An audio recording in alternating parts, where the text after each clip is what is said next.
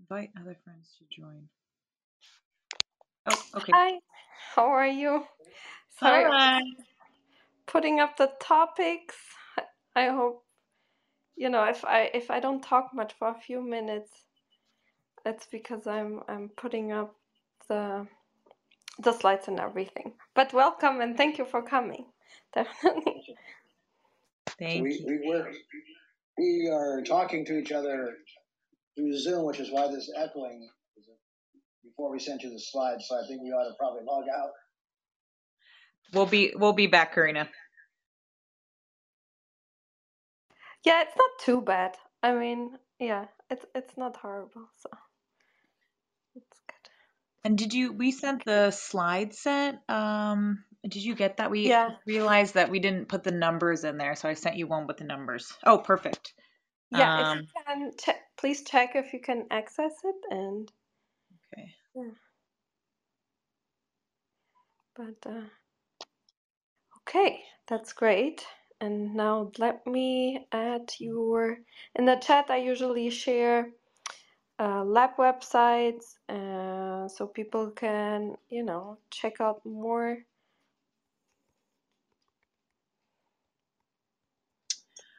I think this one is the one that doesn't have the slide numbers on it. I think I sent you a second email, but it was about 10 minutes ago. Is it too late to update the Oh, no, PDF? it's not.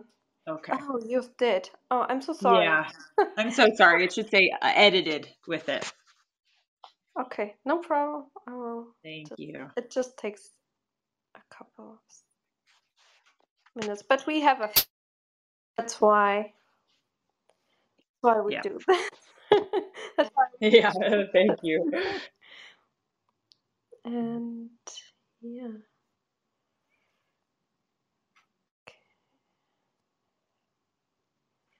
Yeah, it's uploading, so we'll be there in a couple of minutes. Okay, great. Thank you. Hi, quick question. Maybe you could incorporate that in.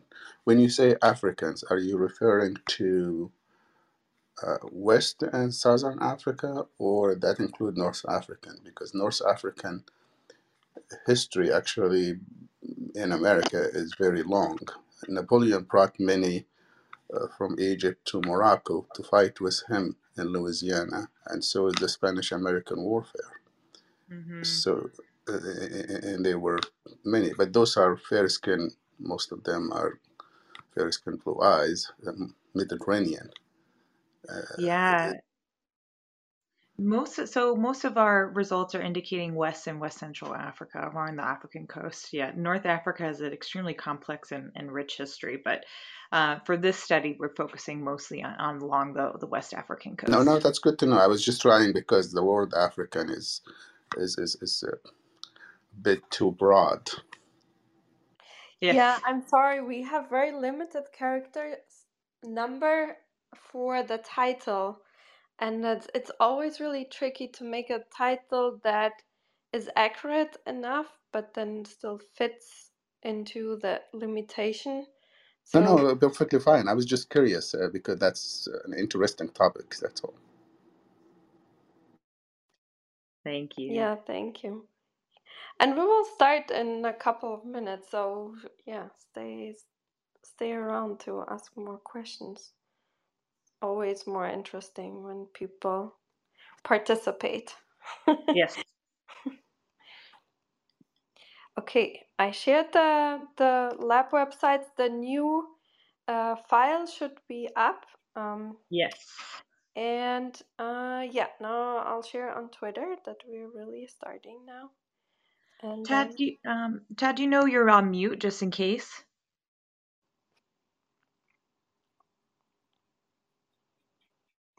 So this is not the right slide set.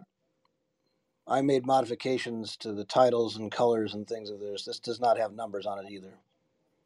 The edited version? This does not have this is not the version that I sent back to you, Raquel, that we've worked with. It has all number of things that are in different colors and other things that we'd worked on. Okay, 1 second, Karina. I might have accidentally saved the wrong slide set. Let me check. oh yeah, don't worry.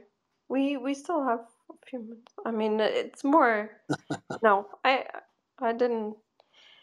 I'm not in a time. Like I'm not in a rush, so it's fine. Yes, that was my fat. Katarina, let me send you the updated. I had two versions of this open, and then I edited the wrong one. So let me quickly just do this really fast.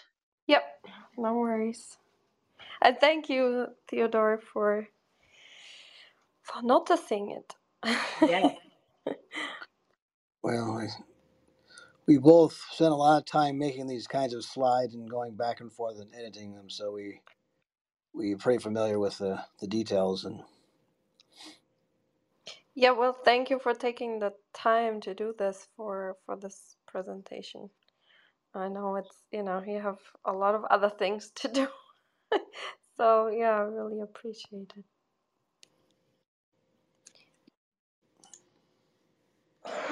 Okay, the updated one should now be sending to you. I'll get it, and yeah, now there it is. Yep. Great. Okay, that one has the. Thank you for catching that, Tad. I had two versions of the slide set open, and I accidentally didn't even notice I was editing on the wrong one. Yeah, and in the meantime, everyone in the audience, feel free to check out the lab website and also the paper. I shared it, and so, and also if you have questions, please, or comments that you want to get addressed, please either send them to me, put them up in the chat, or or just raise your hand and participate in the discussion.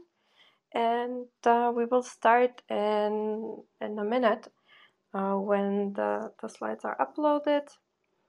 And it's an honor having you, Raquel, and Theodore here. Thank you so much for taking the time again. And for, I know it's a hustle, like, to make that count and all of that. So what was, let me just see, what was edited? The title now, because now I have a bunch of... I know, it should be under edited 2. Okay, it didn't upload. I uploaded it maybe somewhere weird. Yeah, now I have it. And I will...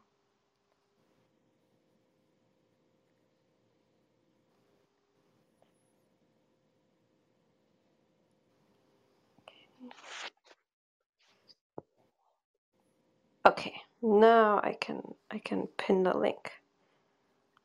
Thank you. And thanks so much for having us today. This is a really great app. It's really exciting. Yeah, I hope you'll enjoy it. Okay, now we are all set, and I know people will continue coming in, but let's start with introductions, and then we'll go from there. So welcome everyone to Science Society, and of course a special welcome to you, Raquel and Theodore.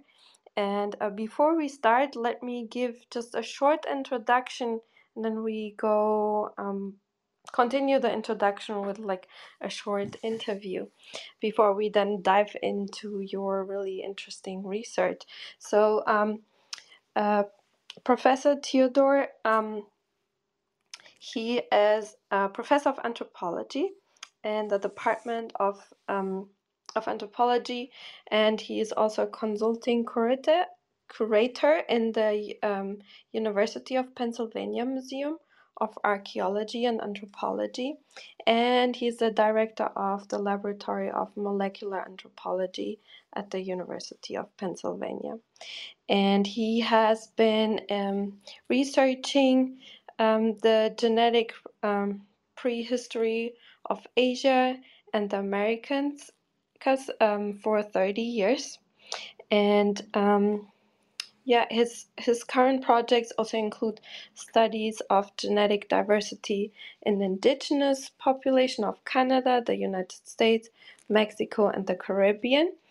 And also his group also looks at population history of Georgia, Pakistan, Kazakhstan, and others.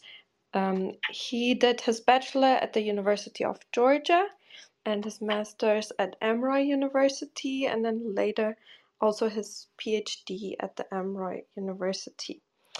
And then Dr. Raquel Flesquez, she's at the National Science Foundation, a postdoctoral fellow at the University of Connecticut in the Department of Anthropology. I also shared her website in the chat. She is an anthropological geneticist. And her research falls at the intersection of ancient DNA, archaeology, and community engagement, which I think is really interesting, that you have this intersection. And to understand the population history of colonial period in North America. So yeah, welcome to both of you. It's really an honor. And we usually start by asking, so if you can look back at your life, if you remember, what drove you to become a scientist and to do this type of investigations? Was it maybe something in your childhood? Was it a childhood dream, or was something that sparked your interest later on? Thank you so much. Who would you like to start first? Both, like Theodore, since I introduced you first, just go ahead. Okay. So I suppose I had a bit of a leg up on getting involved in scientific and work and biological research because my father was a biologist. And so I think I first got intrigued by science by reading his books and books on evolution and details of dinosaur history and phylogeny and so forth. So for me, that was probably 8 or 9 years old. Became aware of this broader, diverse world, and also all the the wonderful illustrations in the textbooks of anatomy and diatoms and things of this kind, which were just stimulated the imagination for the way that trilobites, the way the world was created so long ago, and the way that it now looks today. Yeah, thank you. That's interesting that your father was a great inspiration, and that is really nice to hear, because sometimes it can also do the opposite. Yeah. Like, mm-hmm. but that's really nice to hear and encouraging for all of us that have children, that they won't be repelled but rather attracted to the subject. So that's wonderful to hear. Thank you. And Raquel, please go ahead. I wanted to know. I wanted to be an anthropologist when I was 16 years old. I had read Anthropology for Dummies, which is the bright yellow book. And I didn't know how it was going to work. And my mother was very worried. She told me to major in business too. But I was really interested in thinking about how we can apply methods in genetics as another way of thinking about our past. And so when I joined to work with Dr. Theodore Shore at the University of Pennsylvania for my PhD, he really encouraged me to think about learning how to do work in ancient DNA and then applying it to the study of the colonial past. So I grew up in Maryland and Virginia, and so I started out first doing projects in that local area, and that eventually led to work with the Anson Street African Burial Ground Project. And I think our background as anthropologists really allows us to integrate community perspectives, oral histories, archaeology, as well as the hard science, so to speak. And so we're really excited to be here today to kind of talk to you about this work that we've been doing. I think about 7 or 8 years now, Tad. Yes. Yep. Well, yeah, that's wonderful that you went ahead and went with your passion anyways. It's so interesting to me that I feel like, it's so culturally different than in Europe and many countries. Going into science is kind of prestigious and parents are very happy if you do that. But I heard from various colleagues that parents usually ask, "Oh, are you done with your science thingy and start making money?"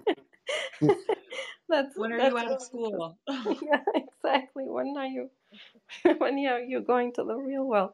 It's really and thank you so much for staying in that field and doing that work. So, which gives us this opportunity to talk about this work. So, thank you. And then, if I don't know if there is maybe an interesting backstory how this specific project came about. Was it really hard also to get the collaboration? Was it easy also to get grants for this project? If you could share some insight with us, I think that would be really interesting. Thank you.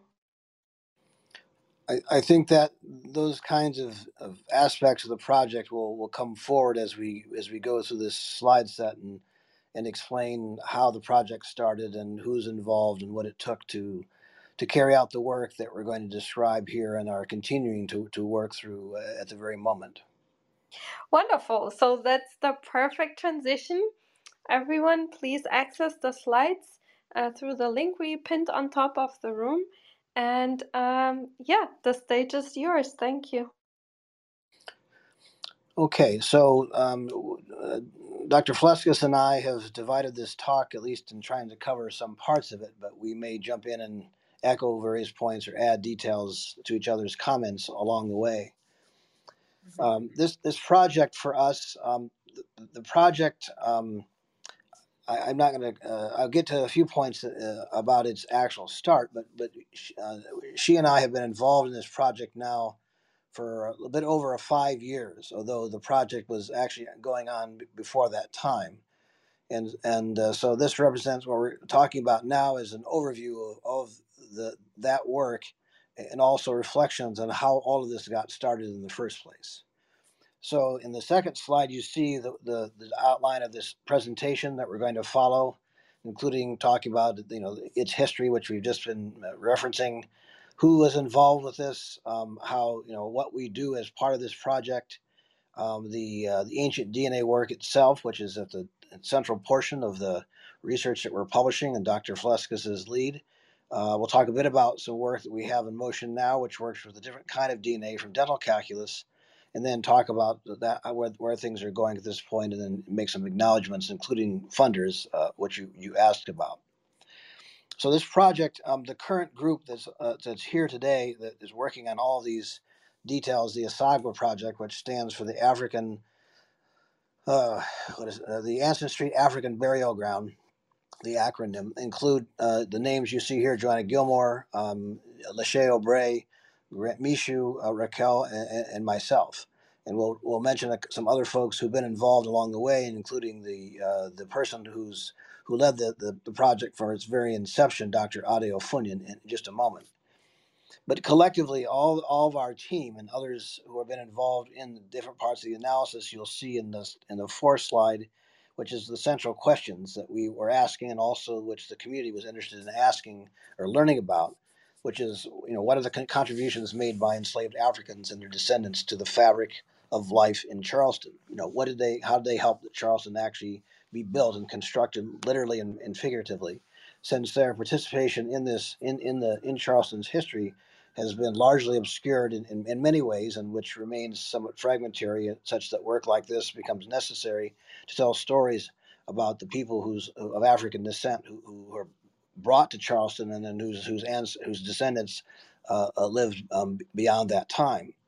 So the sixth slide shows Dr. Adeo Funyan, who was as you can see, he's you see the details about here. He began this work actually by mapping his own family graveyard and realizing that, in fact, many graveyards and family graveyards were not actually documented. And so he developed the Gullah Society in large part to try and do that work and map burials across all of the Charleston Peninsula and surrounding areas to help tell the story of African Americans to a greater extent. This involved a significant amount of engagement with community and at this time, and also working with others to help map graveyards, as well as creating this kind of a database that we were beginning to use for this work. But that was all in motion. That was started somewhere around, I think, 2015. But what really prompted Dr. Afunian to get us all involved in this project was the next slide, which is about the discovery of the Ant Street burial ground. This was discovered accidentally when the Gilliard Center in downtown Charleston was being expanded to encompass more space for public events and cultural events and so forth. And the human remains were found at that particular location, 36 individuals and 36 burials. And then they were removed at that time and put into safekeeping at a cultural resource management firm, and then later analyzed by osteologists and to begin trying to figure out who these persons were. And part of this story involves that answering that very question, who they are. So and then and I think it was in 2000 and maybe 17 that Dr. Ofunian and the Gullah Society were asked to become part of the process of reinterring these remains because they were determined likely to be of persons of African descent of putative enslaved status. So that got things rolling in terms of that plan for the reinterment, but also community conversations like we've been involved with at the next slide, both with before our involvement and also later when we became involved, which is to ask the community what they wanted to have done with the remains of the ancestors, as we call them, and then what kind of research into their ancestry and history and personhood that they wanted to engage with. And they were enthusiastic about using all available types of scientific means of assessing their history and ancestry. But each along the way, we had various conversations with them about what we wanted to do, what our results were. We work with community members to do their own DNA testing to find possible connections to the ancestors whose DNA we also studied, and Dr. Fleskus will detail in quite a bit length. And you can see then the next slide actually shows the way in which we engaged in this DNA work with both living and also the ancestors themselves and the people that we got involved with, that we involved in training, and including Adeyemi Oduole, who you see on the far right of this slide under Raquel's tutelage. And so each step of the way, and much of the information that you see in the subsequent slides, we presented in person, as you can see Raquel and I, the DNA research updates slide, going through the details, both what we find for the ancestors and also for the persons whose DNA we tested in Charleston. We also, in the next slide, you see we elicited feedback at each step along the way about this process, what they learned, what they'd want to learn, directing us perhaps our attention to certain things they wanted further analyzed. And this was an enormously productive relationship and process for us to be able to guide this work going forward. The work we've done, especially based on the initial DNA evidence, but also other things learned about the ancestors, led also in preparation for the reburial a whole variety of artistic responses to the ancestors and to African American ancestry and heritage, which you can see then in the artist workshop and the community art exhibits in Charleston slides. Quite an extraordinary response, both at the sort of the adult level and then also at the level of middle school and high schools. And all this work you see represents that kind of response. The next one, where the tree actually I think also involves senior citizens actually using indigo batik to make this tree of life, in essence, that it represents African heritage and its deeper roots in Africa. The next slide, which is on let's see here, is about the memory of creating a memorial. And there's more that we can say about this, and maybe Raquel, I can talk about what was started, and maybe you can add towards the end what actually is in motion, if that's okay. Yeah, that sounds great. Okay, so the basic idea was that we were in the process of analyzing the remains and planning for the reburial and trying to figure out how best to honor them with a permanent memorial. So there were some initial steps done at the College of Charleston with students who were inspired by the work and who wanted to actually come up with an idea for recognizing the ancestors, these 36 persons, who nothing much was known about before the discovery because there was no reckoning of their identity in any kind of historical records. And so this was the start of the process in 2018 for us to figure out how to actually build something that would acknowledge their personhood and their importance for Charleston. We also consulted with a well-known architect and designer about this and consulted about how to build this memorial, and we got feedback from community members about what that might look like. We also were able to do create based on the initial data we had, archaeological, historical, and genetic. We began to make profiles of all the ancestors based on the data that we have, and so the Restoring Personhood Changing Narrative slide shows at least a few of those kinds of poster-sized representations of persons, at least as we could best begin to summarize what we know in some sense at that point. So the key points, at least at this time, then, is that the project we made a significant effort to expand knowledge about African ancestors in Charleston, about whom not much was known. We began this memorialization process, and also plans to rebury. And also, we were able to do this kind of work, which had, this bioarchaeological work, which was socially engaged and designed specifically to counter sort of racist perspectives on African heritage and history, and actually give basically greater personhood and recognition of the ancestors whose remains that we are being permitted to analyze. So I'll turn things over to Dr. Fluskus now.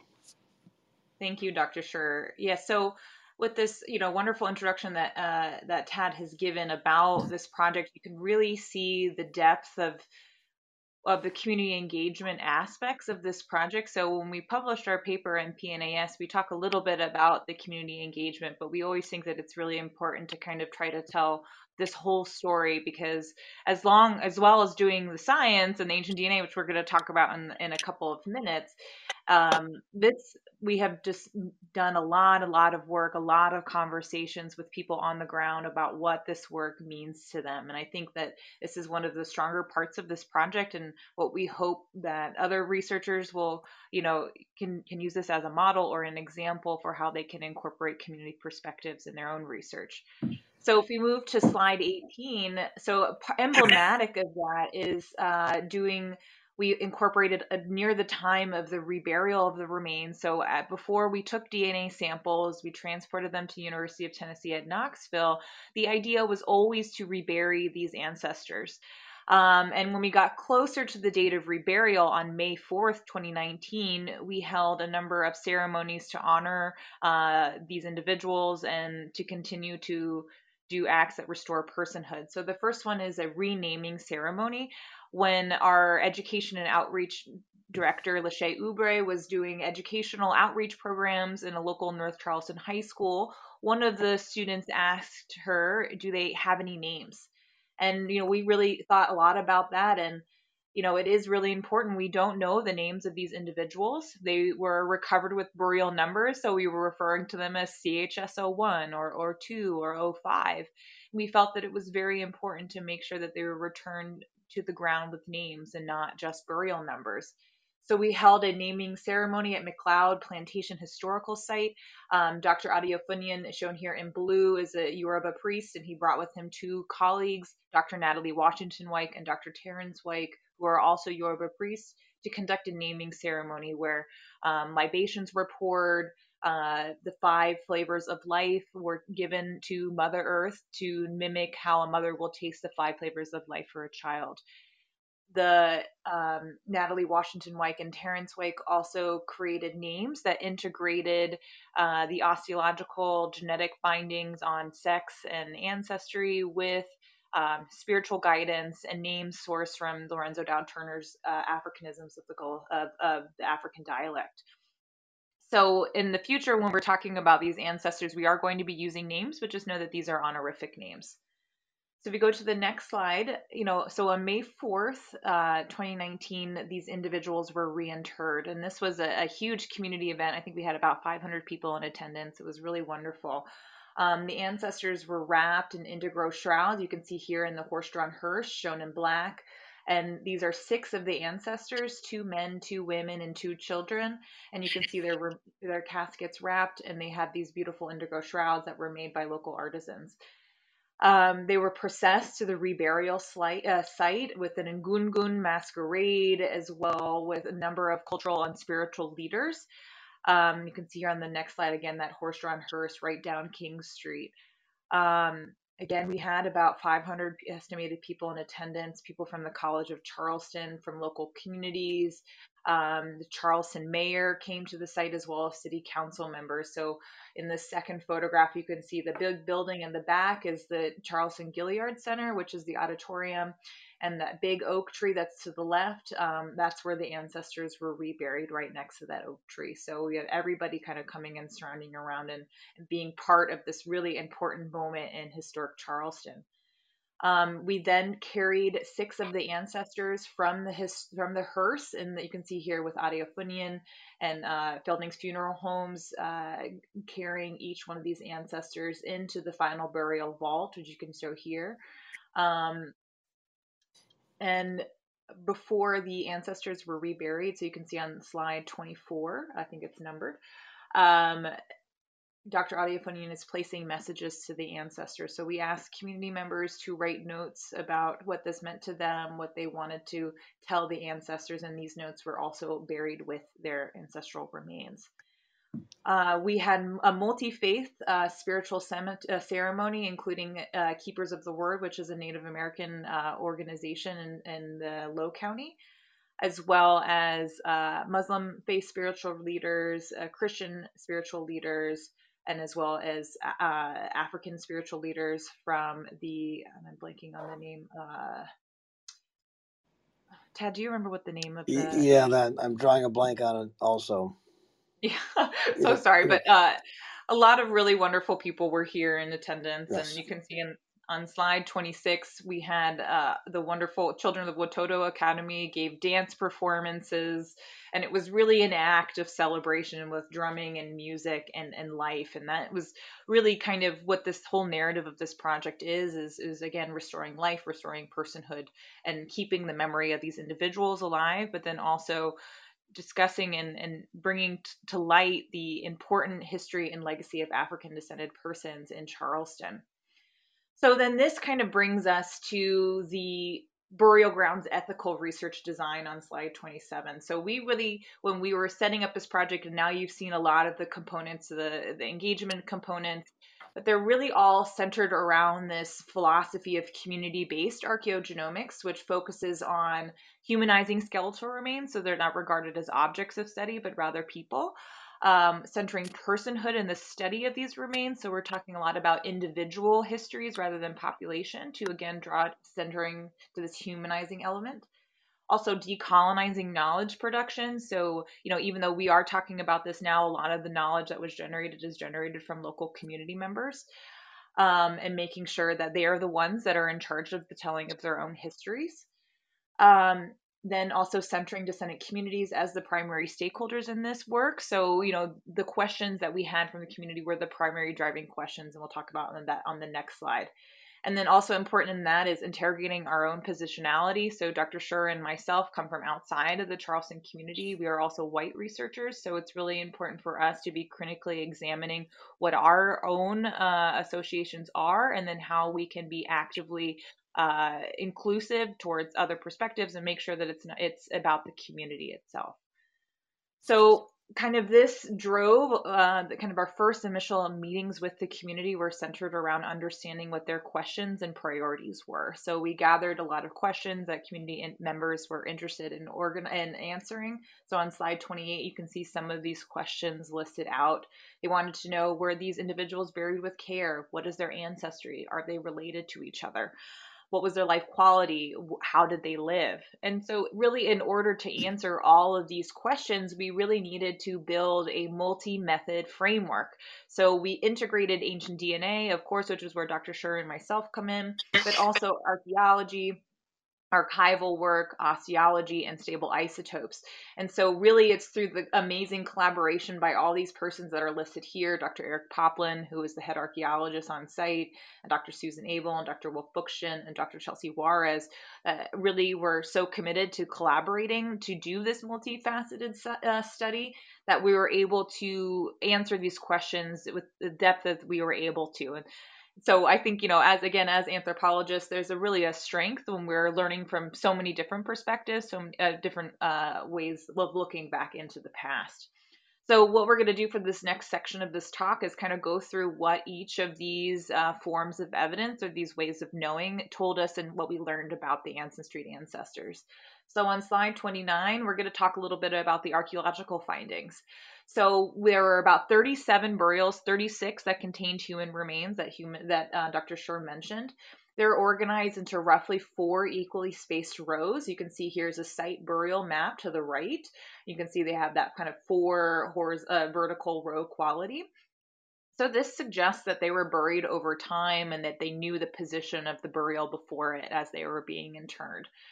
The archaeologists also recovered a number of artifacts associated with some of the burials. So for instance, a George III copper halfpenny was recovered from burial 27. This is Walela.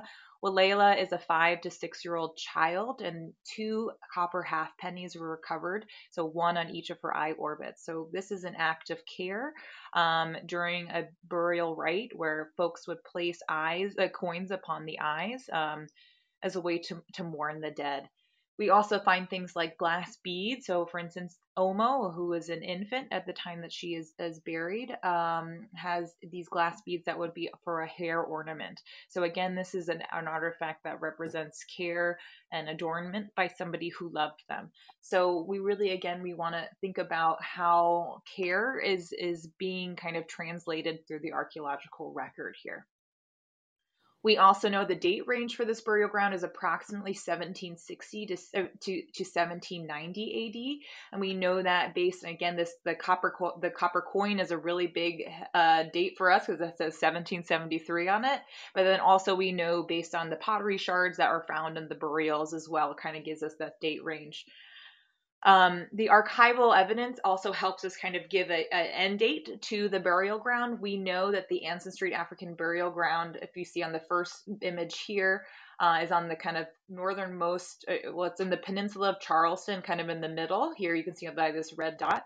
But in historic Charleston around 1790, the Ancestry African burial ground is really on the most northernmost part of the city's boundary. So the white speck in the middle panel represents the modern day, the burial ground that was excavated. You can see it's right up against this north boundary street, and everything north of that is all farmland. So this is actually, relatively far away from the main city center. And we know that in around 1798 that the land the ancestors were buried on was subdivided and sold. So we likely think that the burials probably likely stopped around that point because then they were given as private property to different landowners. We also know that the land the ancestors were buried on, it was land of a white land-owning individual in kind of this northernmost area. We know that the population of free people of color, so individuals that are of African descent who are not under enslavement, were likely buried on the opposite part of the city in the east. So we don't know of any known burial grounds in this area. And then we know that based, again, on the ownership of the land in the area, this suggests these individuals were likely of enslaved status. However, it's really important to point out that we have no documented evidence of this burial ground at all, so we can only be inferring the status, and without exactly direct documentation, we don't know for sure. I might add quickly here that this work on the mapping was significantly contributed by Grant Michaud and Nick Butler of our group. Yes, thank you for mentioning that. And then going to slide 31 with the osteology, this work is done by Dr. Wolf Buchsten and Dr. Susan Abel of the Charleston County Coroner's Office. So they identified and assessed for age, osteological sex, and osteological ancestry. They found approximately 28 adults and 7 juveniles.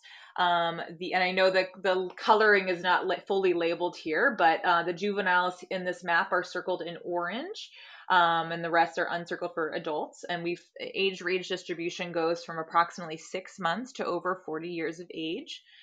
They also estimated sex for 12 individuals, with 8 males identified that are circled here in blue and 5 females identified that are circled here in red.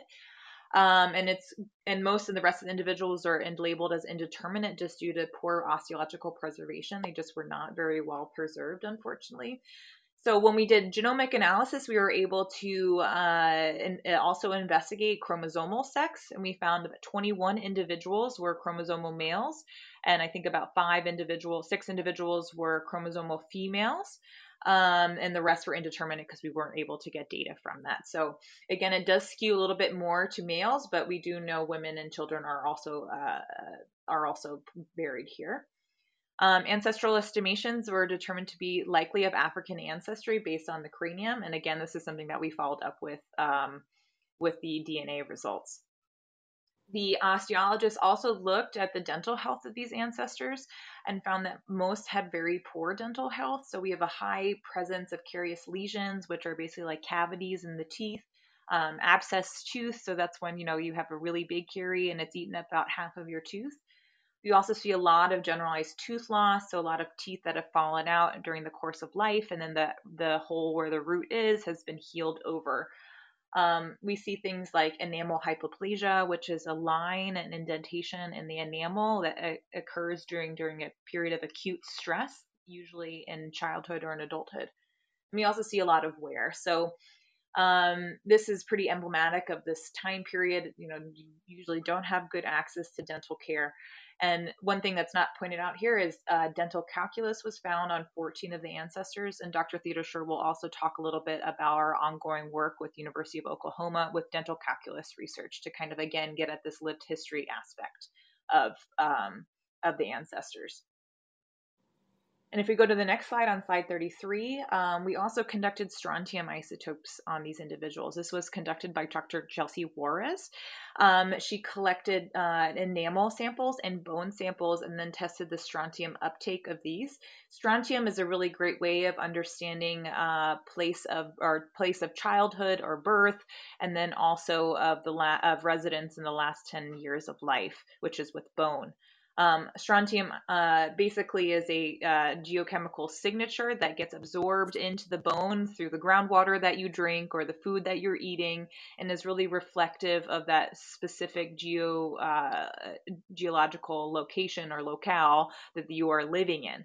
So we can compare for the ancestors their strontium isotopes to determine where they might have lived their early childhood or their adulthood. So you can see here in the first graph, encircled in red, we have about 6 individuals that have strontium enamel isotopes overlapping with values along the West African coast.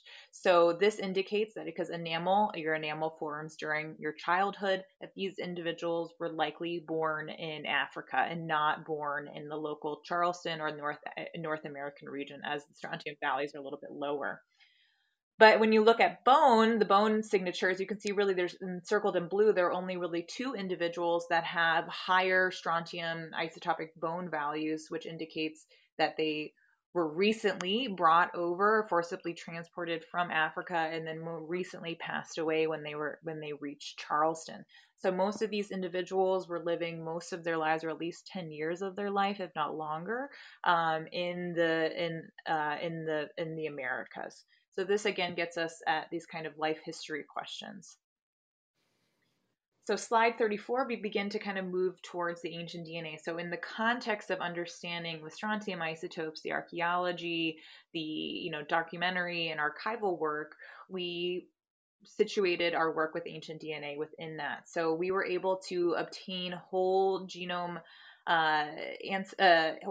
information for 31 individuals, when 18 individuals had enough genomic information generated to do in-depth ancestry and relatedness estimations.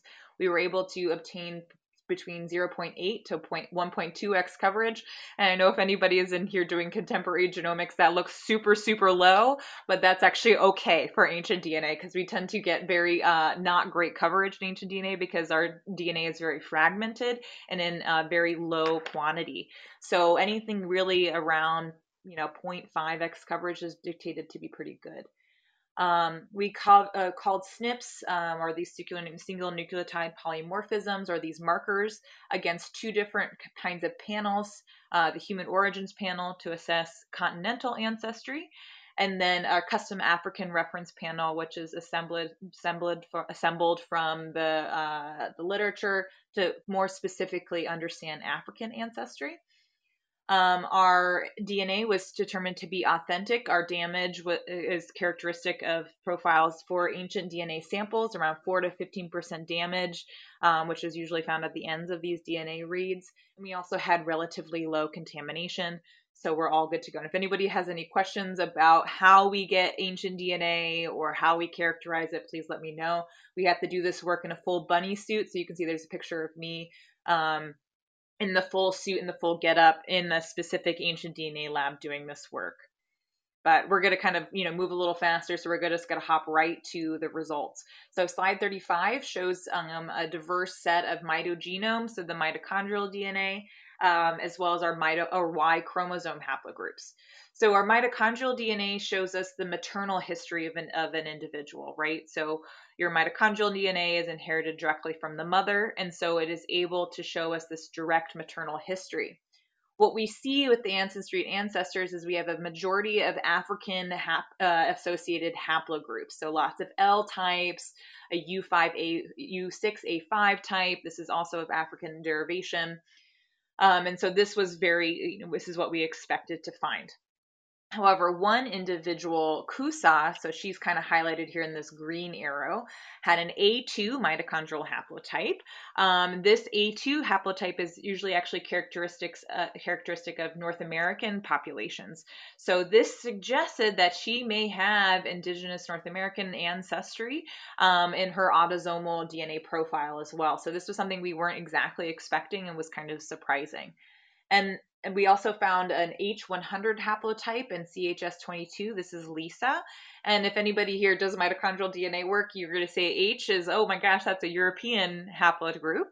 And so that was also a little bit of a surprise for us. And we're going to talk actually about this history of this haplogroup in a little bit more detail in a couple of slides. But this form of H100 is actually represents a haplogroup that left Africa and then actually migrated back into Eastern and Western Africa. So it is actually of African derivation. Our Y chromosome haplogroups reflect, again, a strong African ancestry, E1B1A, E2, and then a B2A. So again, this was something that we were also expecting. It's very common in Bantu-speaking populations in West Africa.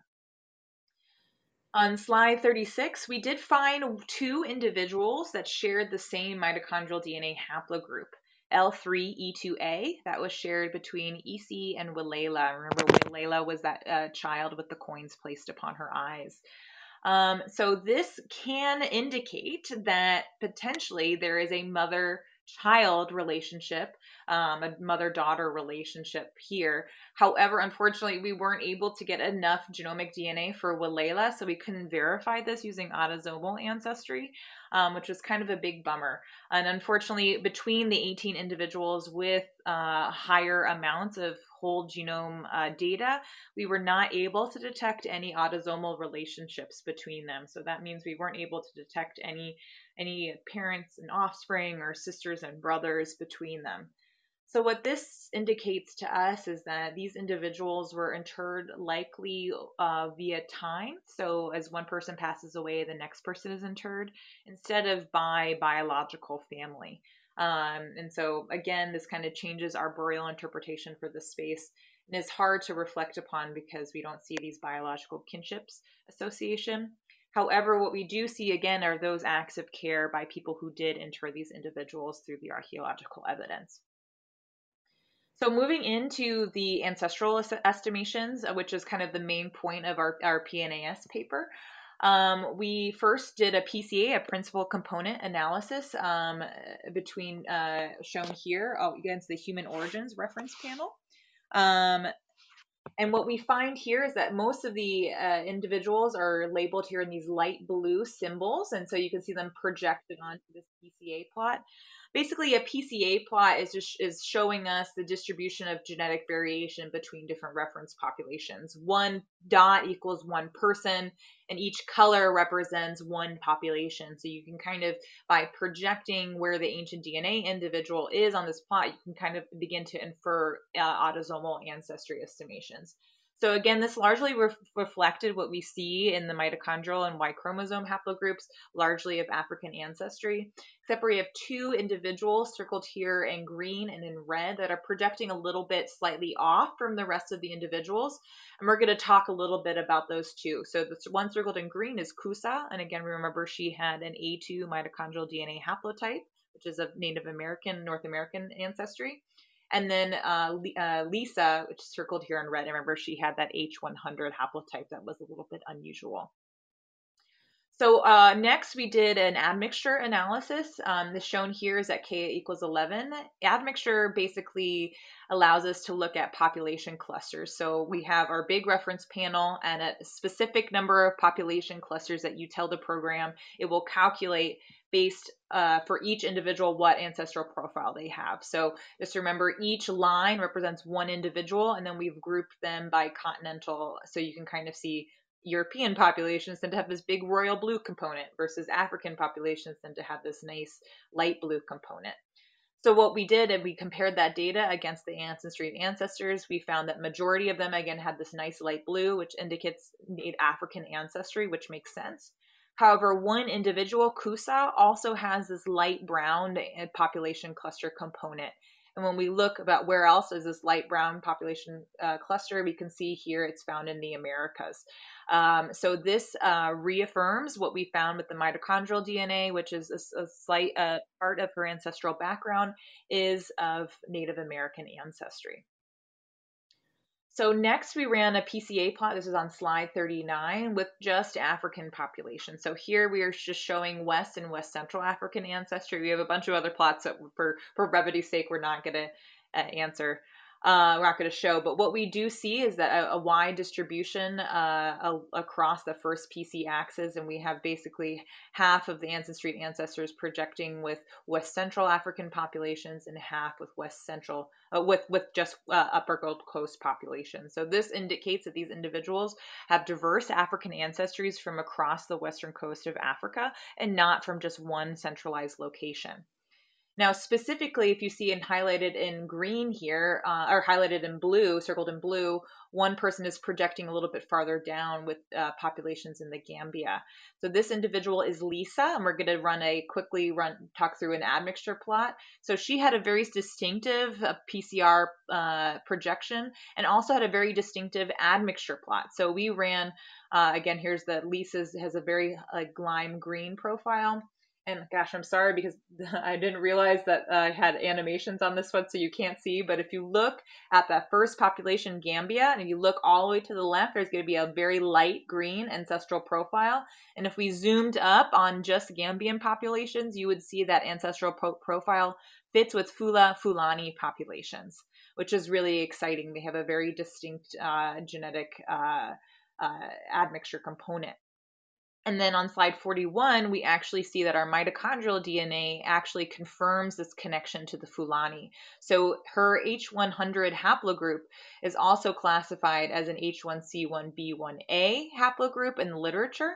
And when we do a reduced meaning and joining network against this compared to other samples from the Gambia, from Burkina Faso, we see that her haplogroup most closely associates with those found in Fulani individuals from Niger, Guinea, and Burkina Faso. So again, we see from multiple different lines of evidence her connection. So now I'm going to turn this over to Tad. I'm sorry if I talked a little long. Okay, well, thank you, Raquel, Dr. Fleskus. I'm going to turn attention now to some ongoing work and some future directions, although I also, and talk a little bit about, at least touch on a couple of points about the DNA work that Raquel has mentioned.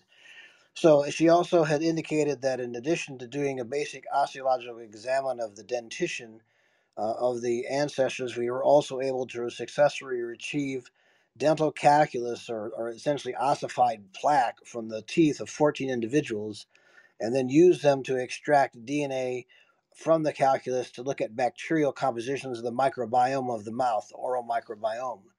And so what you can see in the slide following that, I guess, what is that, 41? And I can't tell what number that is. But anyway, you can see that part of what gets trapped in the mouth are both food particles of various kinds, proteins and byproducts of the foods, but also the oral bacteria and potentially viruses or other microorganisms, which then are reflective of the oral environment for the individual whose dental plaque that we're analyzing. And we're most interested, as you can see in the next slide, just in a very simple cartoon of the bacterial flora, the various species of bacteria, which tend to be linked to the kind of foods that we eat and the relative number of oral pathogens that we might have in our mouth because of cavities or periodontal disease or other things like that. The slide following that shows, at least in a schematic way, a whole variety of things that may be indicated by studying the oral microbiome of living persons and presumably also, though, of past populations. Certain kinds of taxa or species that may be a higher or lower for cancers or ulcers. Some may be a higher for, in the upper right quadrant, you can see that periodontal disease may be linked to Provotella, and on the far, oral cancers on the far left, and possibly other things related to more complex diseases with regard to other species. So we are interested in knowing what kinds of bacteria were in the mouths, literally, of the ancestors at the time of their death, and what that might say about the food they ate, their dietary health broadly, oral health, and maybe any kind of oral diseases they might be predisposed to or having, or the risk factors that they gave to them that might have something to do with their cause of death. The next slide shows you the laboratory and the group we worked with to carry out this work at the University of Oklahoma, which is specialized in ancient DNA work with microbiome and in dental calculus of a variety of species and or populations, and also different human populations today. The team that the photograph shows all those persons who are involved in this component of the work and the collaborative team that we're using for the studying with the dental calculus analysis. The next slides show you again people in bunny suits, including Dr. Fleskus and I, and also Sarah Johnson, who's a doctoral student there working with us on this project. And the next two slides show Raquel actually doing the processing and beginning work. Actually, maybe was it library preps, or I think at that stage with the DNA, beginning to prepare the DNA for actual sequence analysis. So the dental calculus results are the next series of slides. As it shows there, that we were able to successfully retrieve dental calculus of 14 ancestors, and then successfully extract DNA for analysis from 12 of those 14 persons. Once we did the whole genomic shotgun sequencing for the metagenome or the bacterial sequences, we were able to successfully do so, at least in ways we think of allow us to do further analysis of 11 of those 12 persons. The source tractor profile in the next slide shows you pie charts. And what this essentially is showing you is, because the metagenome or the DNA that you sequenced, it may be bacterial in terms of its overall makeup, but not all of it is necessarily coming from the oral microbiome. Some may be coming from soil bacteria, other sources because we're taking them from persons who were interred and buried, and they may actually have accumulated those kinds of bacterial types in the process of diagenesis, and also and also being disinterred from the graves where we found them.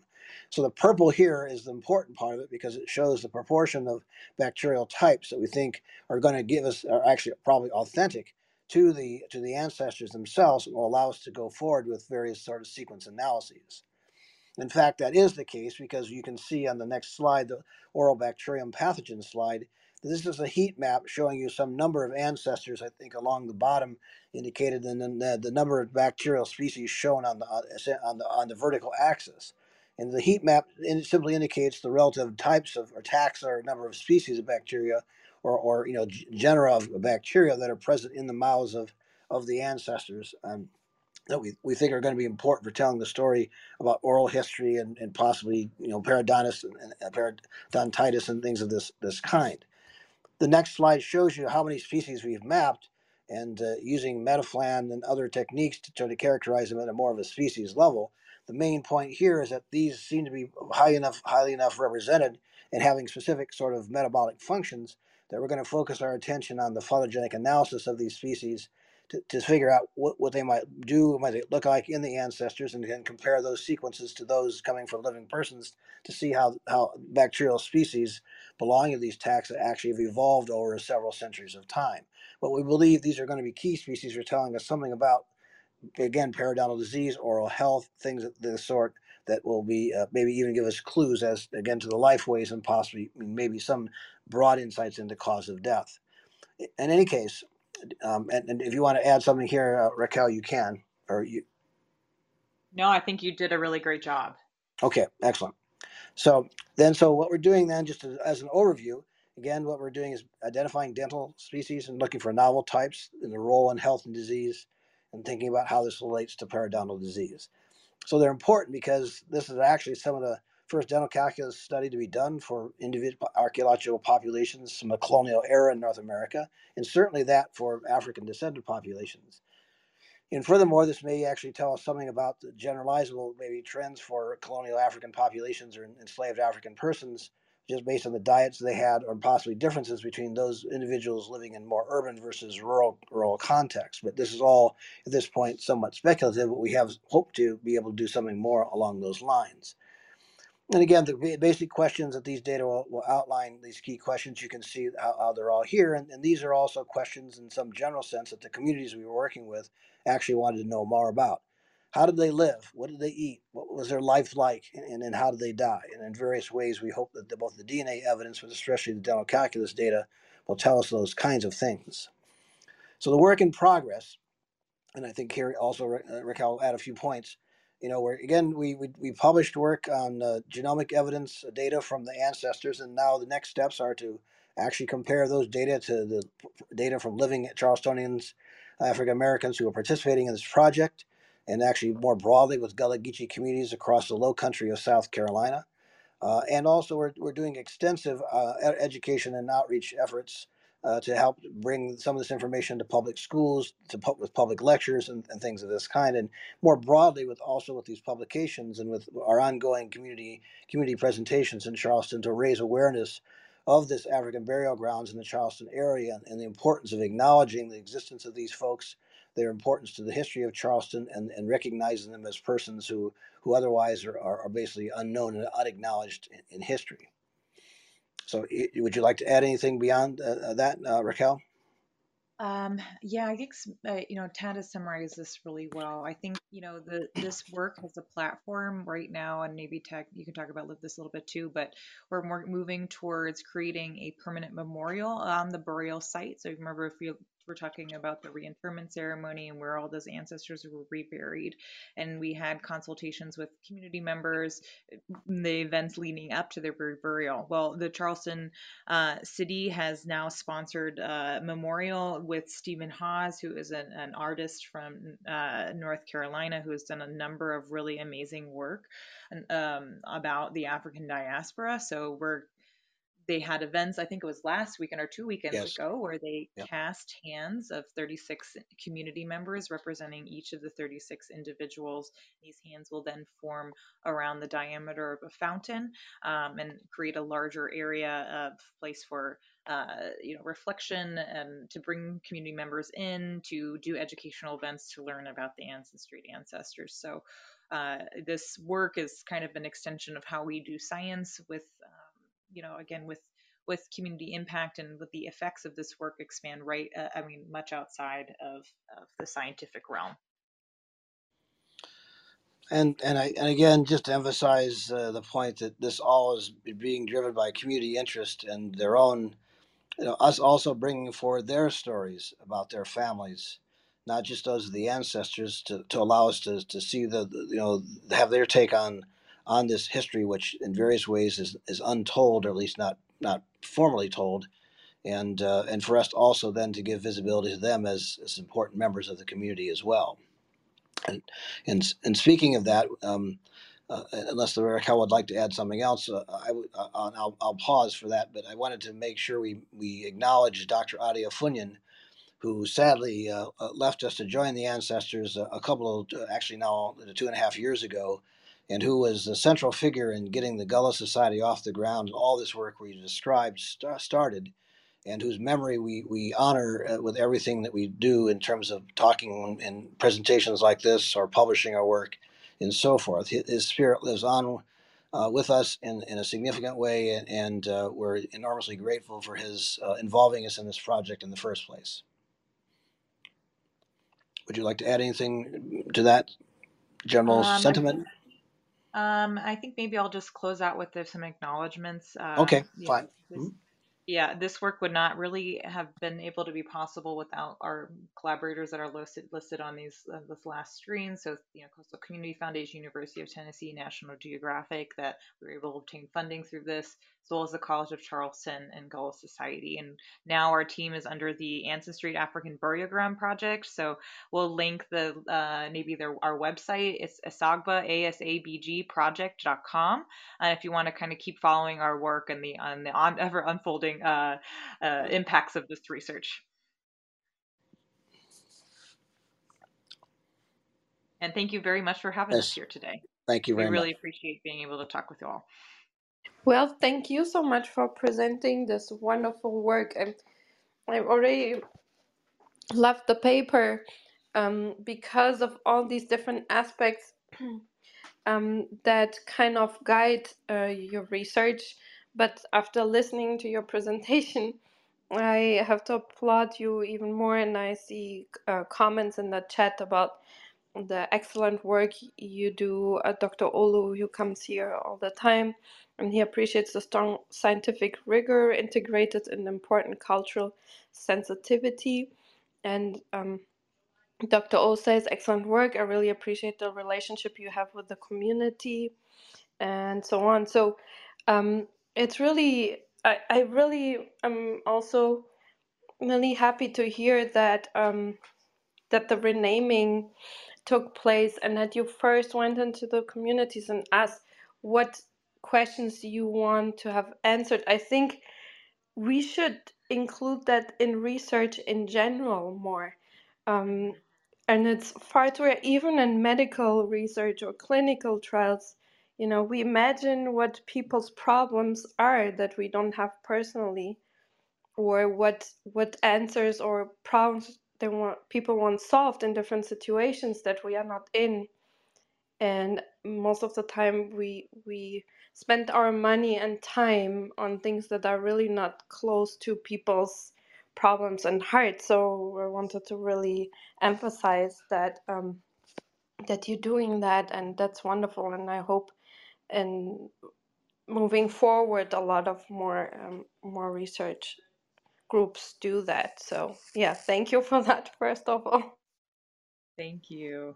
Thank you. And I also really appreciate that you go into the schools and that education in those communities are participating. Is also the scientific part being discussed, like how how DNA, like how it gets inherited and how you extract it? Is there something like that also going on? That would be really wonderful, but I know it's probably really hard to have that in a school. I don't know. No, yeah, you're hitting on some really great points, and unfortunately, we can't cover everything. But yeah, the education arm of this project was a very essential part of this work. So when this project was getting started, Dr. Shore and myself traveled down to Charleston almost every 3 or 4 months, and a lot of that time was spent going to local schools, elementary, middle school, high school, college level, to talk about this work. And a lot of that is public science outreach, right? How, when we're talking about ancient DNA, what is that? It can be kind of complicated, but we really wanted to make sure that folks really fully understood how these processes were being carried out, what was happening to these ancestral individuals in order to get the genomic data. And then it became a project around, public science education and outreach and increasing visibility and transparency in science. We brought a GoPro into the lab and filmed the process of doing ancient DNA in real time, so that when we were next time back with the community, we could actually show them how the process was being carried out. And maybe Ted, if you want to talk a little bit more about this. Well, I would just amplify those few points, which I think are really important takeaway from what we're doing, as a means of actually giving opportunities for kids who normally don't get to learn about STEM related research or archaeology or anthropology in their classrooms, or even much about Black history to some extent, in the way, at least the way that we're approaching it from this project. And so our goal, is in some broader sense to build capacity or to inspire young people to do this work, to feel like they can do it, to see what it's all about, and to attract their attention to new kinds of science that might be engage them going forward, as well as actually, I think, educating the teachers who are also teaching them about science and biology. So it is a very important part of what we try to do on a regular basis as part of this research project or this broader project. Yeah, I think that's so important and interesting. And by coincidence, I was talking yesterday with people from that invested, for example, here in Clubhouse and other things. That we were talking about science, society, and science education or communication, and it was really interesting. This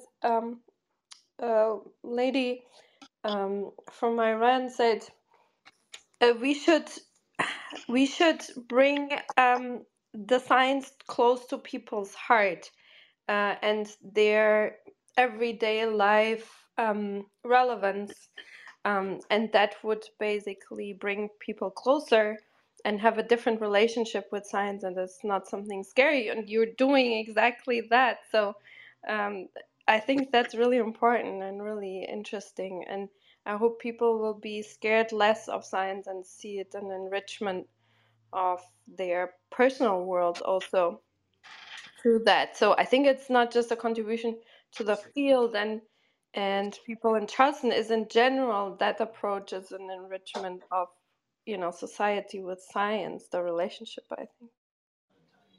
Yeah, I think, there's a lot of trust building that science has to do, given a lot of inherited histories of the past of science maybe not looking out for folks' best interests. And so we really view it as our responsibility to make sure that folks really they trust us, they know what's going to happen to these ancestral individuals, that we're not going to be using the data for purposes other than what they have specifically prescribed.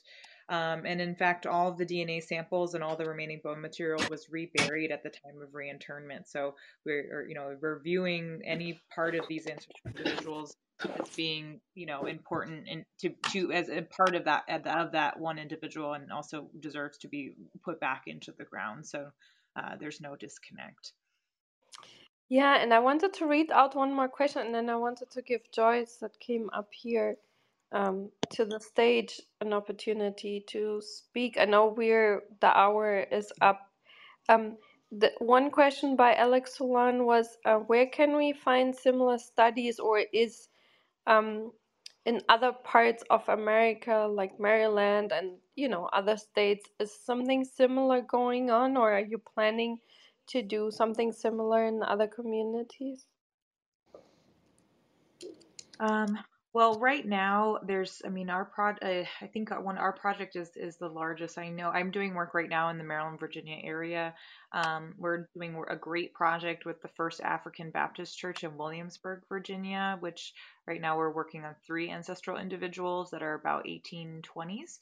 And then I have another site I'm working on in Delaware, which is a 1680s site, and 3 African descendant individuals are being found there. But this is really very new work. And so, and it does take a lot of time because you have to be able to form all these community connections in order to really do this work ethically, with a strong ethical foundation. So I hope that in the future that, this work can expand. I mean, it's really exciting, and offers, again, another view into history. Yeah, thank you. And Joyce, did you have a question? Welcome to the stage. Yeah, thank you. Well, I wanted to also agree with Katarina. This is really great. It's so respectfully done and integrating the cultural aspects. That's really wonderful.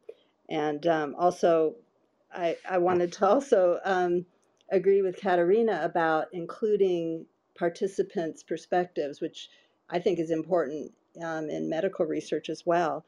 But also, with regard to the dental work, I know that I read a study a while back where they were noting that when people started to, even before they were fully sedentary, when they were just part of the year staying in area and like grinding up acorns or something, that's when they started to have the dental caries, because they were changing the texture of the food and it was changing the the microbes and so I was wondering, are you comparing? I guess you maybe haven't done it quite yet, but is the dental caries situation worse in these samples than in Africa, where they may have come up with ways of keeping it in check by using like native plants or something to clean their teeth or things like that?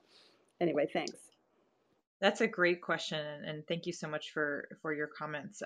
So we have not yet. So I'm not an expert in dental pathology by any means, but I do know that the ancestors did have pretty poor dental health, and I think likely that's due to the types of foods that are being eaten. So things like rice and corn and all that. It's very starchy and sugary, and that translates to a lot of buildup of dental plaque that can happen. So I don't know relatively how much that differs between other populations, let's say on the African continent or in different time periods. But I do know that, especially in the colonial period, you do have a rise of very, very bad teeth just because you're eating a lot more of these starchy substances, and that can really erode the teeth very badly. So what we're trying to do is also compare the specific, if we have high enough coverage for genome reconstruction, a certain one of these pathogens, is to compare them with other pathogens that are found in historic dental calculus samples or in contemporary dental calculus samples to see kind of the evolution of these specific microbes in the context of things like the agricultural transition, or is there any kind of continental associations of where this microbe itself developed. So these little individual microbial histories in the context of kind of, again, these kind of the buildup of the dental plaque itself are something that we're really interested in pursuing. Yes, thank you. Hi, LT, and did you have a question? Yes, excellent talk. I really enjoyed it from beginning to the end. My question has to do that you mentioned that when you're doing the sequencing, because it's the ancient DNA, it's ancient, like old. So you the clean lab. So my question has to do with is it like how commonly you set up let me change the question. It's been a long time since I've been in a lab. So, meaning that, yes, meaning that, do you have to do a special, like a requirement, like setting up and you have your own clean lab, or you go to some other university, other sites clean lab? How many such clean lab is in the US? I guess to be more specific. Thank you. Thank you so much for your question. I love that you asked that, because I felt when we were giving this talk, I was like, oh, we're skipping over all the cool stuff, which is talking about these clean lab setups. So there are probably about a dozen in the United States that have this type of setup. It's kind of based on like a BSL-3 type of lab, except we're really trying, we're not working with any pathogens here. We're just really trying to control the DNA from the researchers, not getting into the DNA sample of the ancestor. So we have to work in usually multi-chambered labs that are ISO 6 or 7, that have overhead UV lights for cross-linking any DNA that's present or found that's not in the sample itself, as well as positive pressured HEPA airflow. We have to wear full PPE, gloves, masks, Tyvek suit, boot covers, shoe covers. Our hands must be routinely washed with 10% bleach and 70% ethanol. Everything has to get fully cleaned after every sample. So a lot of this is just a lot of labor and time to make sure that we're really, again, not mixing up the DNA between samples, but then also making sure that we're not getting the DNA of the researchers themselves into the DNA sample, because the DNA from these ancestral individuals is so highly fragmented and in such low quantities. What can happen is that if you have contamination, it can really just eat up all of the sequencing signal, and really take away from really a highly endogenous or a DNA sample itself. So it's quite a robust and laborious process, but the end results I think are worth it. Okay, great. Thank you. May I ask another question, Katerina? Do you have time? Sorry. Yeah, as long as Raquel and Theodore have time, please go ahead. Okay. Okay. So my next question is, you mentioned a little bit about there's no autosomal relatedness. So you give some kind of explanation. Can you just comment a little bit more, because it's a long talk. I kept thinking back. I did have. Can you please just a little Of bit? course. Thank Of you. course. Yeah. So when we're talking about autosomal relatedness, we're basically comparing the 23 or 20 genomic reads from our 23 chromosomes to determine, is this a parent offspring? We're doing this using what is as a pairwise estimate of relatedness, as what through the read. This is a read program, as well as kind of we do R1, R2, or R0 and King robust estimates of relatedness as well. And so but basically, unfortunately, because we only had 18 individuals with high enough genomic coverage to make these estimations to be robust, we're only able to limit our estimations between those 18 individuals.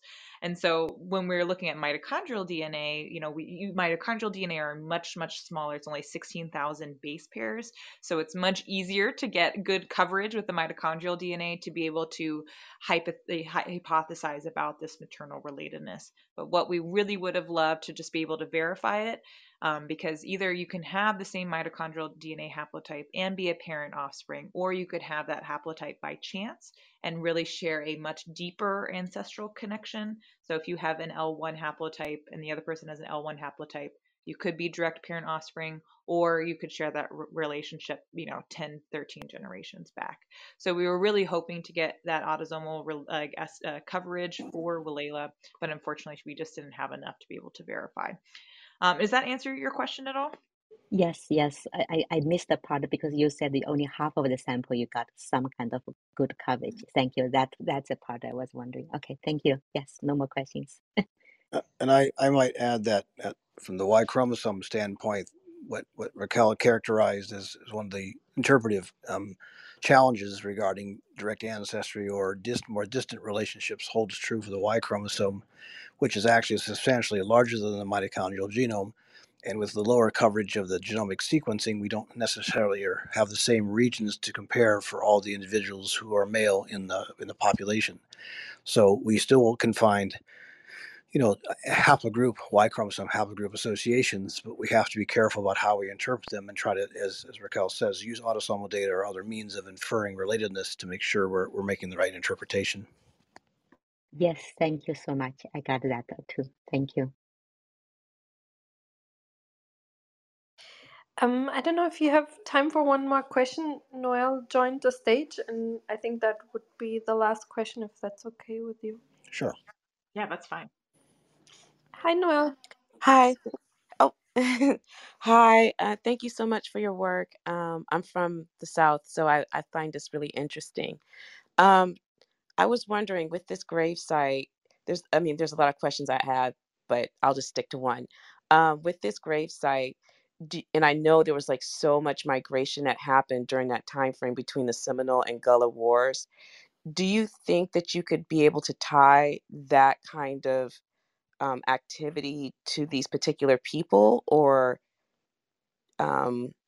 is it just kind of like people that you found that are in that location? I don't know if that makes some sort of clarity about what I'm asking, but do you think they were attached to it, or were they local? I think, Raquel, you can add something to this. I'll speak to the Gullah connection and to respond in part to your question.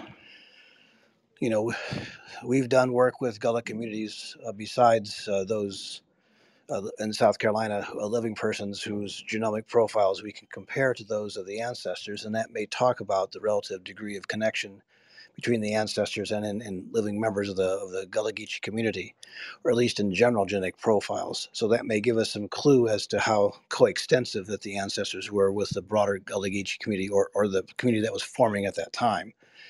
How they're related to that, the conflict that you're talking about, or that interaction, I don't know that that's clear, but it's the work showing Kusa having Amerindian ancestry, both on the maternal line and her autosomes, suggests that there were interactions between those communities who were often, the native persons were the first to be enslaved in Charleston area, and then people of African descent. So being of somewhat lower social status and also being in the proximity may have led them to form partnerships or social relationships that were are reflected in the genetic makeup of African Americans today, actually among Gullah Geechee, but also those living at that time among the group that is represented by the ancestors. So I think we can say things of that kind, but how well we can pin or associate our data with specific historical events, I'm not sure we can do that as of yet. Yeah, and to kind of piggyback off what Tad is saying, I think that's a really important historical point that you bring up, Noel. Unfortunately, because we just don't have good documentation about who these individuals were in life, it's really difficult to tie them to any specific event.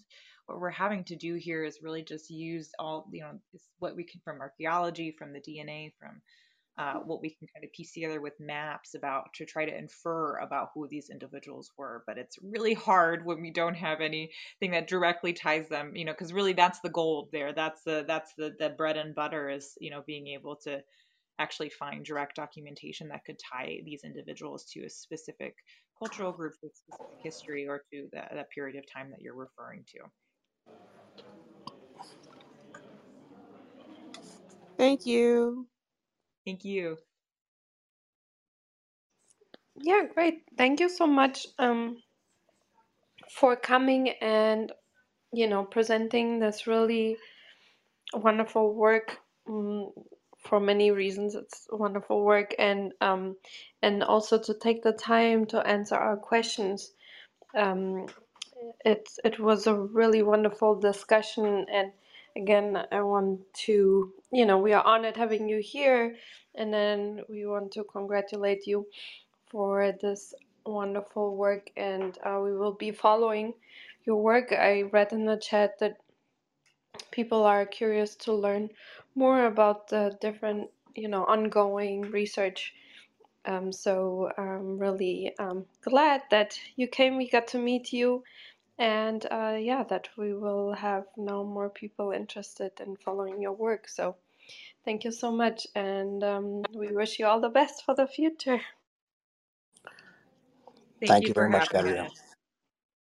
Yeah, and thank you everyone for coming, asking questions.